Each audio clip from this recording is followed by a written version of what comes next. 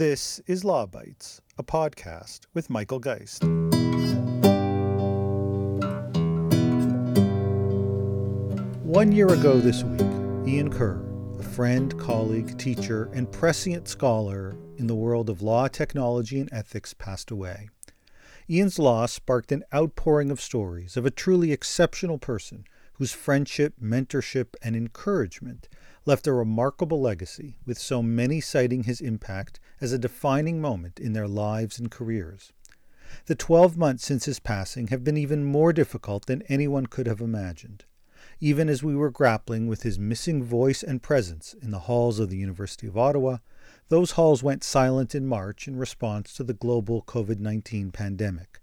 The pandemic has ushered in so many new challenges, and I know that he would have had so much to offer and say about our current times. The pandemic also placed some of the initiatives to enshrine Ian's legacy on hold. The We Robot Conference, which was to have been hosted at the University of Ottawa in the spring, was postponed, and with it, several events dedicated to Ian. While the in-person We Robot Conference will not happen this year, an exciting virtual event with many fantastic panels will run this fall. The Ian Kerr Memorial Fund, a fund to support the creation of a Kerr Fellows program for students entering the Master of Laws program at the University of Ottawa, garnered significant support in the months after Ian's passing. Fundraising plans were largely placed on hold in March, but the campaign is now back up and running, complete with a major dollar-for-dollar matching opportunity that will help support graduate students in the years ahead. One event that went ahead as scheduled was the IAPP's Ian Kerr Memorial Lecture. The International Association of Privacy Professionals is the world's leading privacy association, and given the impact Ian had on the privacy world, it decided to launch an annual lecture in his honor at the IAPP Canada Privacy Symposium. While this year's symposium was cancelled, the Kerr Memorial Lecture went ahead with an online streamed lecture. I was honored to deliver that inaugural lecture, titled Privacy and Zambonis in the Age of COVID-19. This week's podcast features that lecture, which I think is most notable for exploring how Ian's scholarship remains fresh and relevant today, with so much to teach about the challenges of privacy in our current world.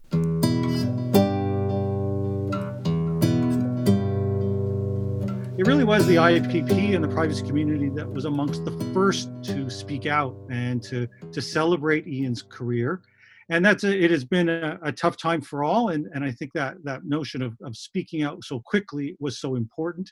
I think it's important to note and just appreciate that not only were you there to celebrate Ian's career, but you've continued the IAPP and the community itself more broadly. And so, for example, at the University of Ottawa, we launched the Ian Kerr Memorial Fund, which will go to help support future law students, Masters of Law students, focused on issues around privacy, AI, ethics, and technology. And the IAPP and many from in the privacy community have been amongst the very first to help support that program that will, we hope, lead to a future generation of Kerr Fellows that will carry on Ian's legacy in truly important ways. And then, of course, there is this memorial lecture as well. It is, for me, an exceptional honor to be able to speak about my dear friend, Ian Kerr. He is someone who I must admit, there is rarely a day that goes by that I don't think about Ian, that when I read something, when I see a post, when I get an email from someone, when I'm encountering a difficult issue, it is still today my very first instinct is a desire to send it along to Ian, to see what he thinks or what he would have thought. And oftentimes I've had to catch myself and stop doing that. He is missed by myself. I'm missed by many of my colleagues and my friends, really on a daily basis. And the fact that we're starting something that will continue that legacy and allow people to continue to think about what he taught us, I think is just so valuable. On a very personal level, I have to say that in preparing for this lecture, it provided a truly terrific opportunity. We're all, of course, at home right now, grappling with a global pandemic, which creates its own set of challenges, both professional and personal. And to be able to take a little bit of time to go back and reflect on what Ian would have thought about our current time was for me exceptionally valuable and something that I want to share a little bit before I get into some of my other remarks. I've often thought about Ian's missing voice over the last couple of months. It seems to me that he would have had much to say about the kinds of issues we're grappling with in a global public health emergency. And indeed, if you go back and take a look at his scholarship over the decades, he did tell us what to think, or he did provide us with true wisdom and guidance in that regard. I think, for example, of a piece that he wrote back in 2004, more than 15 years ago, with the awesome title of Bots, Babes, and the Californication of Commerce.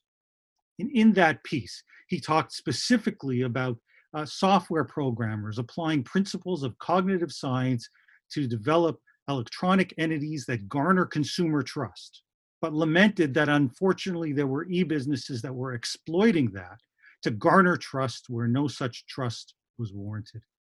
Ian, I anticipated even then at an early stage, before we were talking about the concerns with some of the largest internet-based companies and the growing divide on trust, that if we continued down this particular road, this would be one of the real issues we would face. And indeed, as we think today about trying to ensure that we can leverage technology in important ways to help grapple with this public health crisis, it is trust that again becomes an enormous concern.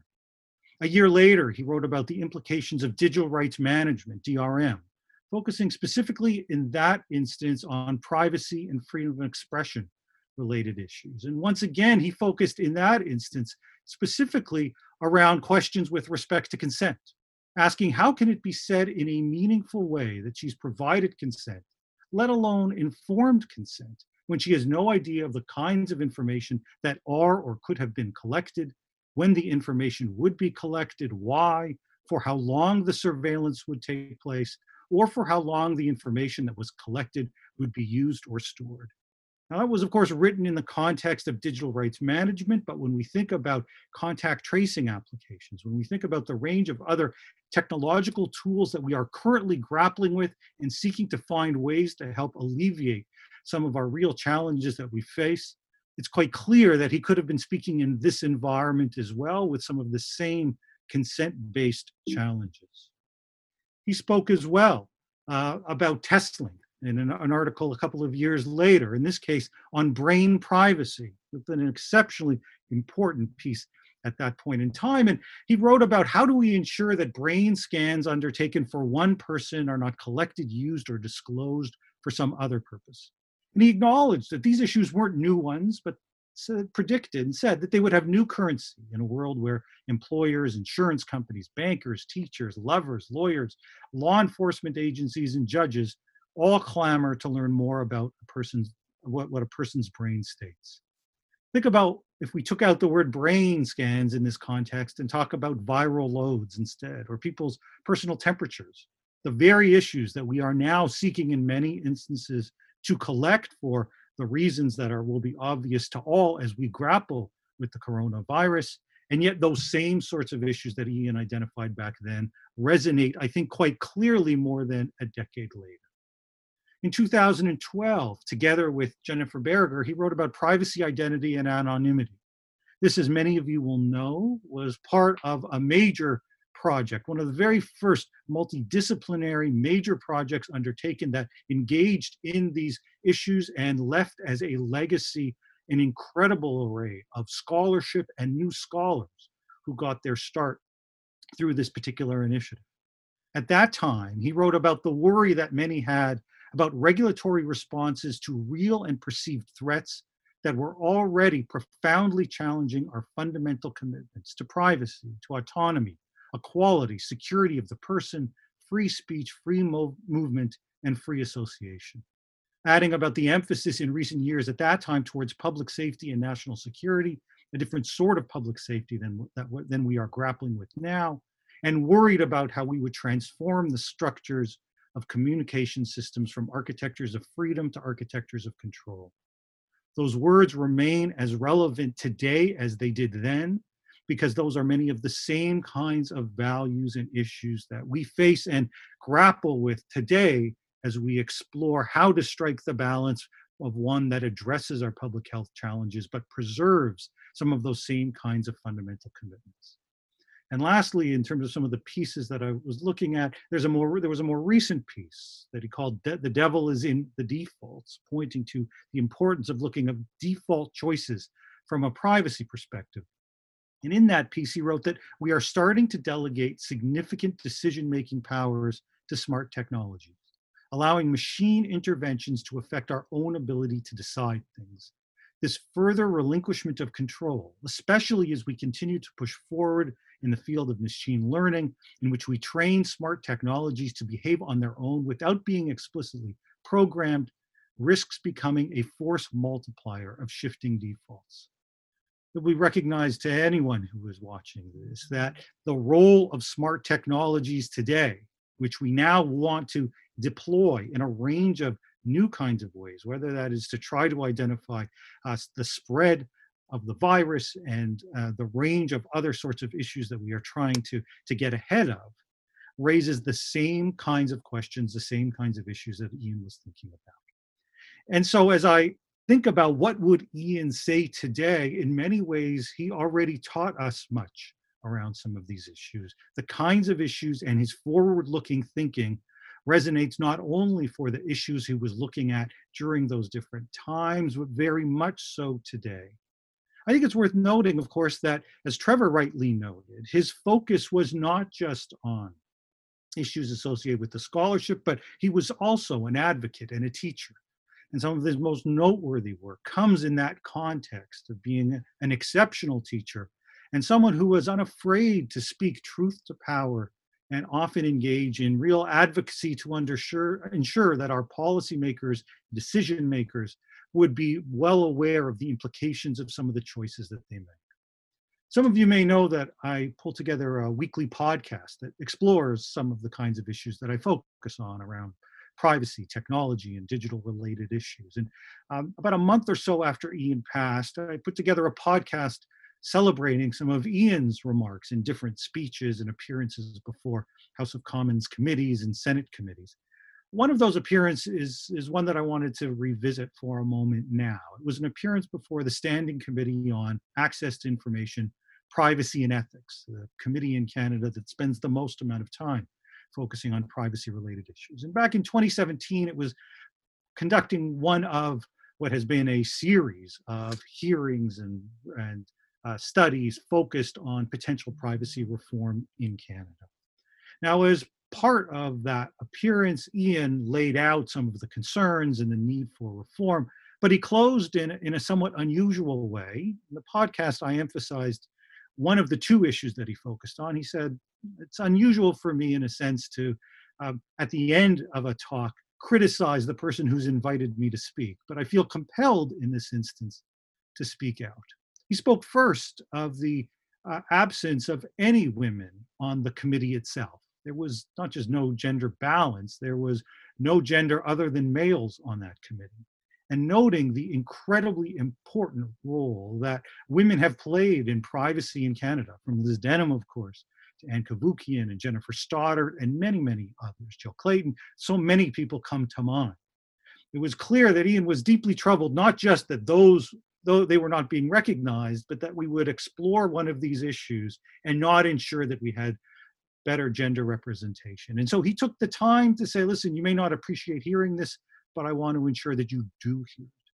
That's not the only thing that he commented. He also focused on the frustration that many in the privacy community have felt about continual efforts to try to engage in reform efforts that have often either fallen on deaf ears or not been given the kind of urgency that I think many of us believe it deserves. He noted as part of the appearance that it's fair to say that my sense of deja vu is not unwarranted, with the exception of a few new points like my submission in favor of a duty to explain. Much of what I have said, indeed much of what everyone who has appeared before you has said, has all been said before. And although many honorable members of this committee may be new to these issues, those who have done their homework will surely know that we've already done this dance in hearings around Bill S4, C13, the Privacy Act, the privacy and social media hearings, and of course, going all the way back to the PIPEDA review that took place in 2006. Yet, he noted, we see very little in the way of substantive legislative change. And he closed by saying, although ongoing study is important, I say with respect that you are not Zamboni drivers. The time has come to stop circling around the same ice. The time has come to make some important legislative changes. Now, I think that's a terrific analogy, one that will, I think, really resonate, of course, with Canadians, including Trevor, and others, because, of course, Zambonis and ice hockey rinks play a big part of many of our lives, especially growing up with our kids. And yet, that notion of continually circling the same issues without actually moving forward, without taking those lessons and acting on them, I think for many has long been a source of frustration. And it was Ian who found just an exceptional way of making that point clear. Now, if we think about what has taken place since that committee appearance, I would say with respect that even in the last few years, there has still in Canada largely been a failure to act. At a federal government level, there has been some initiatives with respect to trying to address privacy related issues. And so the current minister responsible for these issues, Navdeep Bains at ISED, introduced just before our federal election a year ago, Canada's Digital Charter, which sought to frame this as a matter of trying to imbue greater trust in a digital world and spelled out the prospect of further reforms to PIPEDA. In fact, earlier this year, I and a number of other people gathered with the minister to talk about what some of those priority issues ought to be and emphasized the need for action and to move on reform. Now, of course, the pandemic has put a stop or at least a temporary halt to some of those reforms as we grapple with many other issues.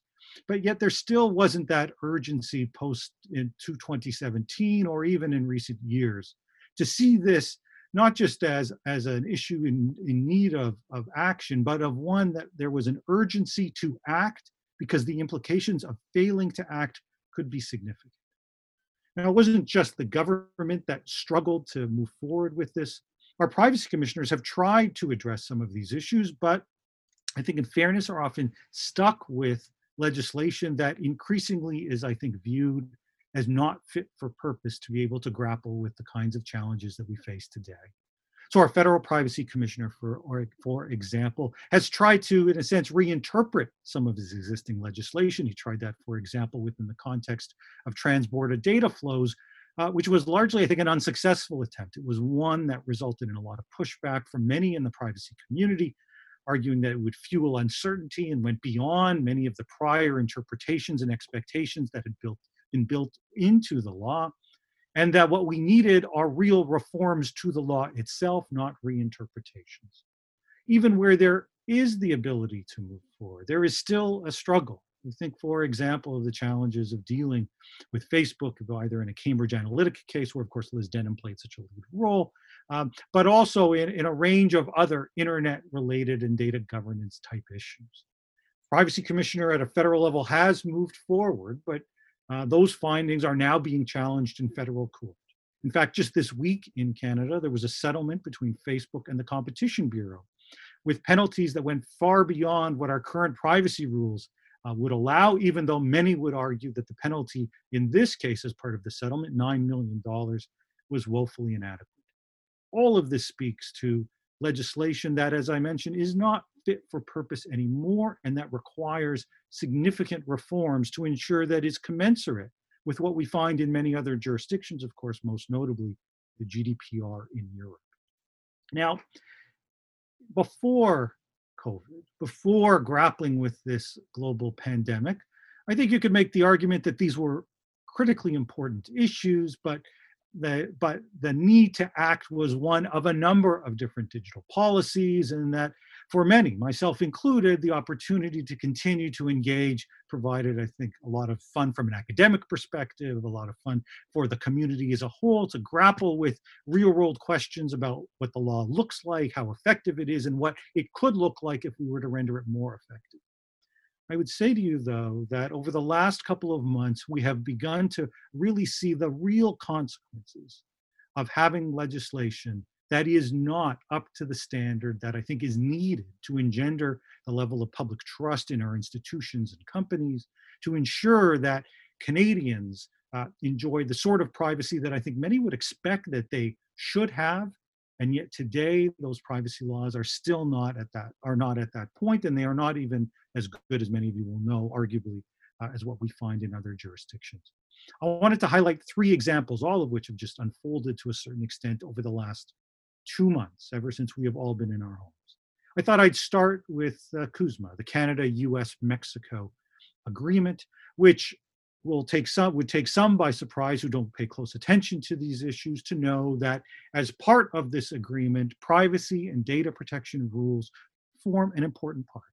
Now, it was just over a month and a half ago, that Canada notified the US and Mexico that it has now ratified the revised NAFTA, the new CUSMA. All of this taking place very, very quickly, and there is the possibility that this will come into force within the next couple of months. Now, as part of that, there are privacy provisions that will be part of this agreement. Many of you will know that the digital trade chapter includes a pair of articles that speak specifically to cross-border transfer of information, as well as data localization related issues, the location of computing facilities. Both of those are important privacy and data governance issues that countries around the world have been grappling with. And yet, in the Canadian context, we've effectively made truly important substantive policy decisions, not by way of a public consultation or debate or even significant hearings on the issue, but rather by way of a trade agreement, much of which is negotiated behind closed doors without the full opportunity to ensure that we can shape policies that best reflect the kinds of choices Canadians might want to make. Now, as part of an impact assessment that the government produced with respect to CUSMA, with respect to this trade agreement, it referenced Canada's privacy framework and argued that there was really nothing to see here, that in fact there was no need for reform as part of this law. So those looking at the trade agreement who might be concerned about the need for substantive legislative change coming out of the trade agreement, there was none to be found. Canadian law was arguably already compliant with what was required within that trade agreement. The problem with articulating that point of view, in a sense, nothing to see here, Canadian law is already compliant, is it doesn't really speak to the full implications of these provisions for Canadian privacy and data governance rules. Indeed, this came up at a hearing in February, as there was a rushed set of hearings that took place, and I had the opportunity to participate in one of them at the industry committee, where this specific issue came up. Michelle Rempel-Garner, a conservative MP who is now the opposition critic focusing on these digital issues, asked our government officials specifically about the digital chapter, Chapter 19, and questions around restrictions on the transfer of personal information and the data localization rules, and started by asking for where was the analysis? Can you show us the analysis you used about what this would mean for Canadian law and what it would mean for the ability for Canadian law to comply with laws in other jurisdictions, notably the GDPR and others? The response was that there was no analysis that was completed specifically on that. So Rempel-Garner continued, though, and asked specifically whether or not there was anything in this bill that would preserve the rights of Canada to proceed with similar types of legislation. And it was here that the response from the government official, I think, laid clear that the problem or the concern was not about the obligation to create new laws, but rather about the restrictions on future laws. With the representative noting that the bill generally does not, and the bill being the treaty, does not indicate where there is policy flexibility. It does the reverse. It indicates where there is policy limitation.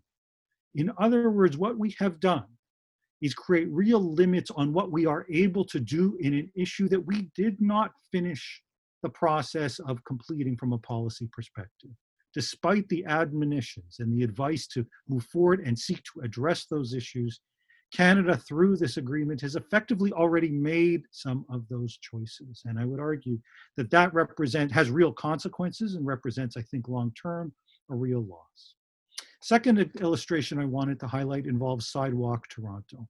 And it's here I have to pause for just a moment to provide you with a clear caveat and disclaimer to note that I currently serve as the chair of Waterfront Toronto's Digital Strategy Advisory Panel. We have been involved as an advisory panel for the last couple of years in seeking to try to provide advice to Waterfront Toronto on digital issues, and unsurprisingly, it is the Sidewalk Toronto deal that has captured the lion's share of attention and much of our work, with the meetings that are held in public and review of literally thousands of pages that Sidewalk had provided to Waterfront Toronto. My comments here, just for this moment, are my own, and they don't reflect either Waterfront Toronto or the panels or any specific member of the panel. They are simply my own reflections of an issue that captured an enormous amount of public attention, particularly in Toronto, but more than just in Toronto, as many people around the world were looking to this specific example, this specific project, as representing an important project around questions with respect to smart cities. As many of you will know, just a couple of weeks ago, Sidewalk announced that they were pulling out of the project, citing some of the economic uncertainties associated with COVID-19.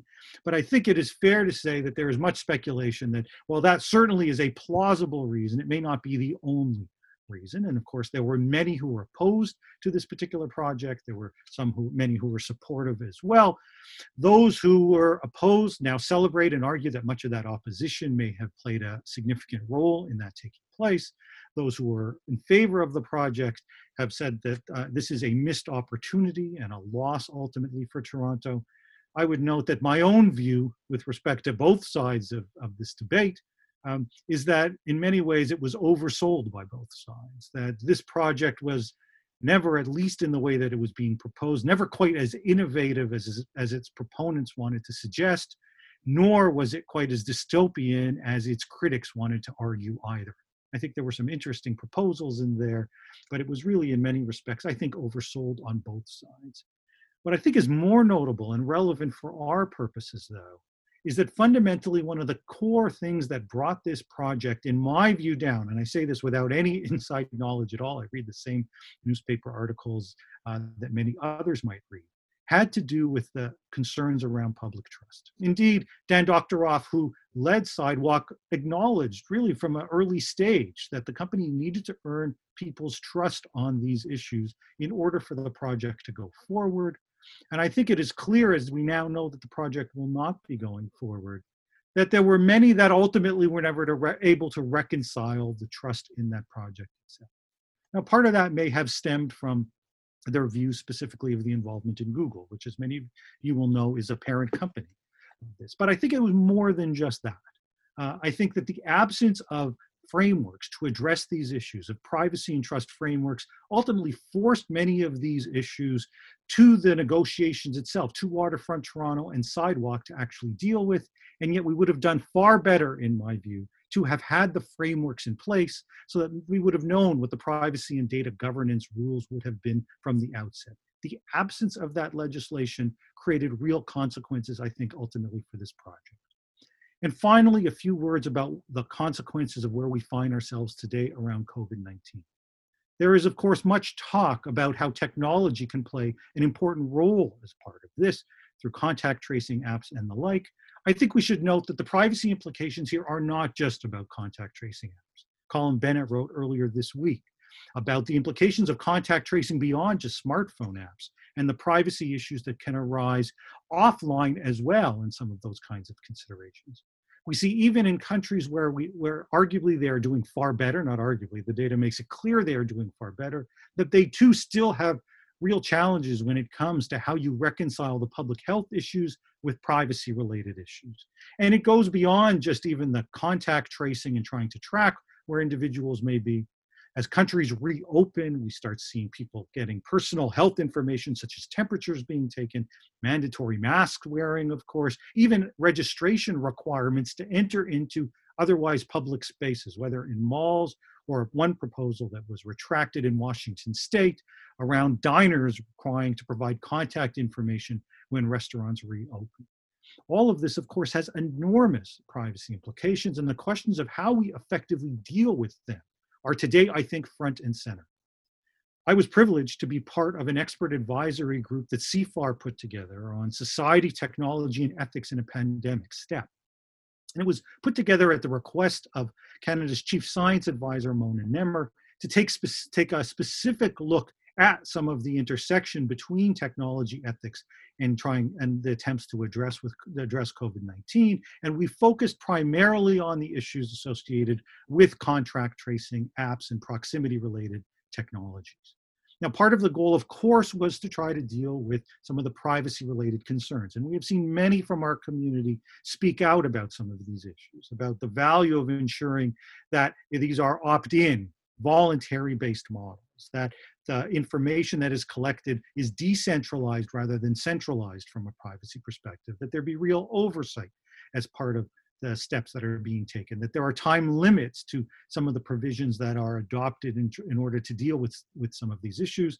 Though it is worth noting that even as we have gradually moved to more and more of a consensus around some of those principles, there are many that argue that in a time of deep crisis, that we may need to even remove ourselves from some of those particular positions as well. These are tough issues both from a technology perspective, from a privacy perspective, and from a broader societal perspective. My colleague, Jason Millar, who is also very close to Ian, has written, I think, insightfully about some of the broader implications and concerns that arise from contact tracing apps, focusing not so much on the technological perspective, but the societal related questions that come when you begin to implement some of these kinds of technologies.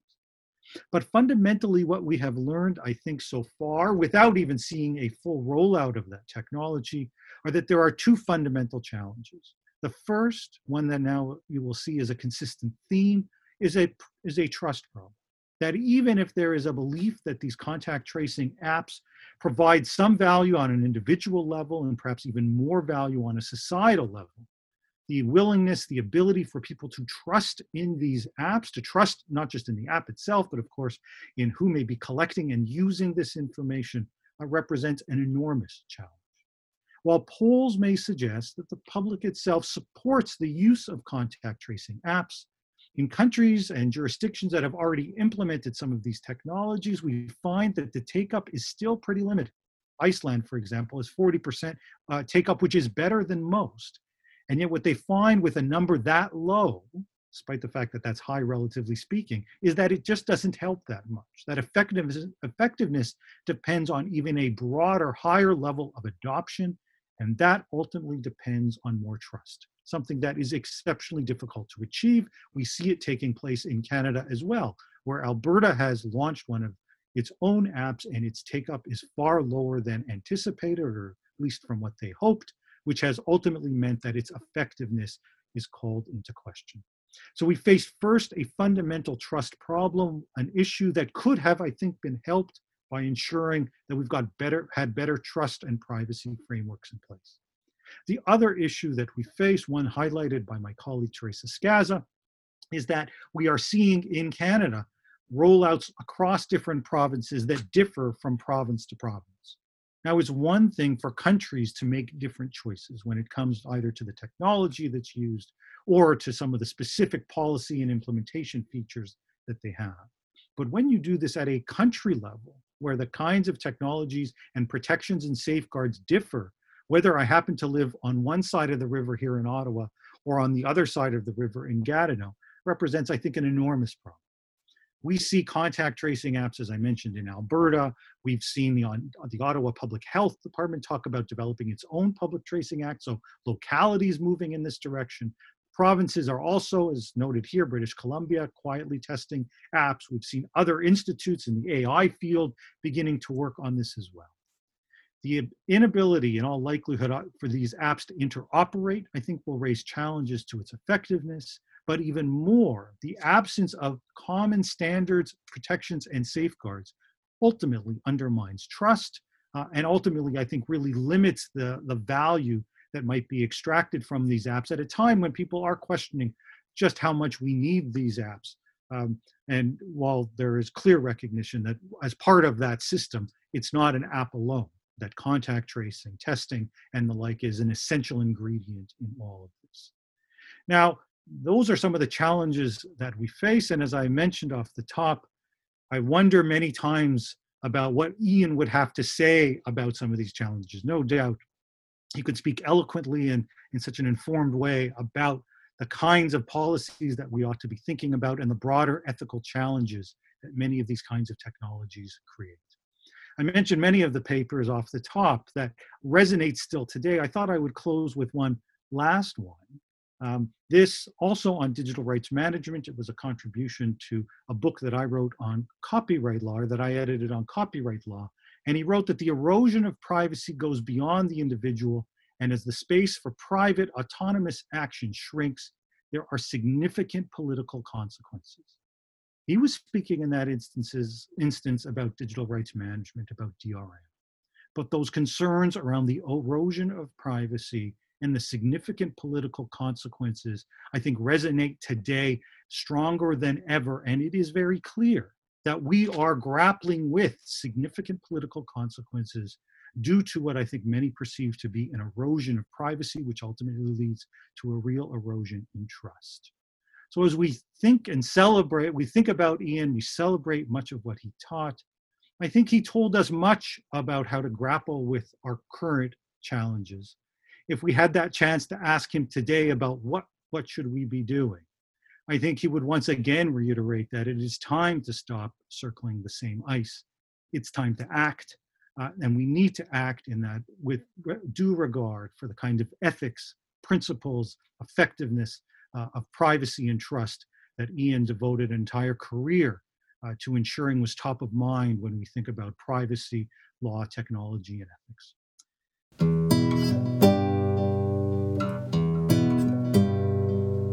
One programming note, this week's podcast will be the last of the summer of 2020. I'll be taking a short break, but be back in September with more episodes focused on law, technology, and digital policy. That's the Law Bytes podcast for this week. If you have comments, suggestions, or other feedback, write to lawbytes@pobox.com.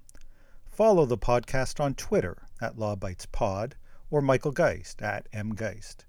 You can download the latest episodes from my website at michaelgeist.ca or subscribe via RSS at Apple Podcast, Google, or Spotify. The Law Bytes podcast is produced by Gerardo Lebron Laboy. Music by the Laboy brothers, Gerardo and Jose Lebron Laboy. Credit information for the clips featured in this podcast can be found in the show notes for this episode at michaelgeist.ca. I'm Michael Geist. Thanks for listening, and see you next time.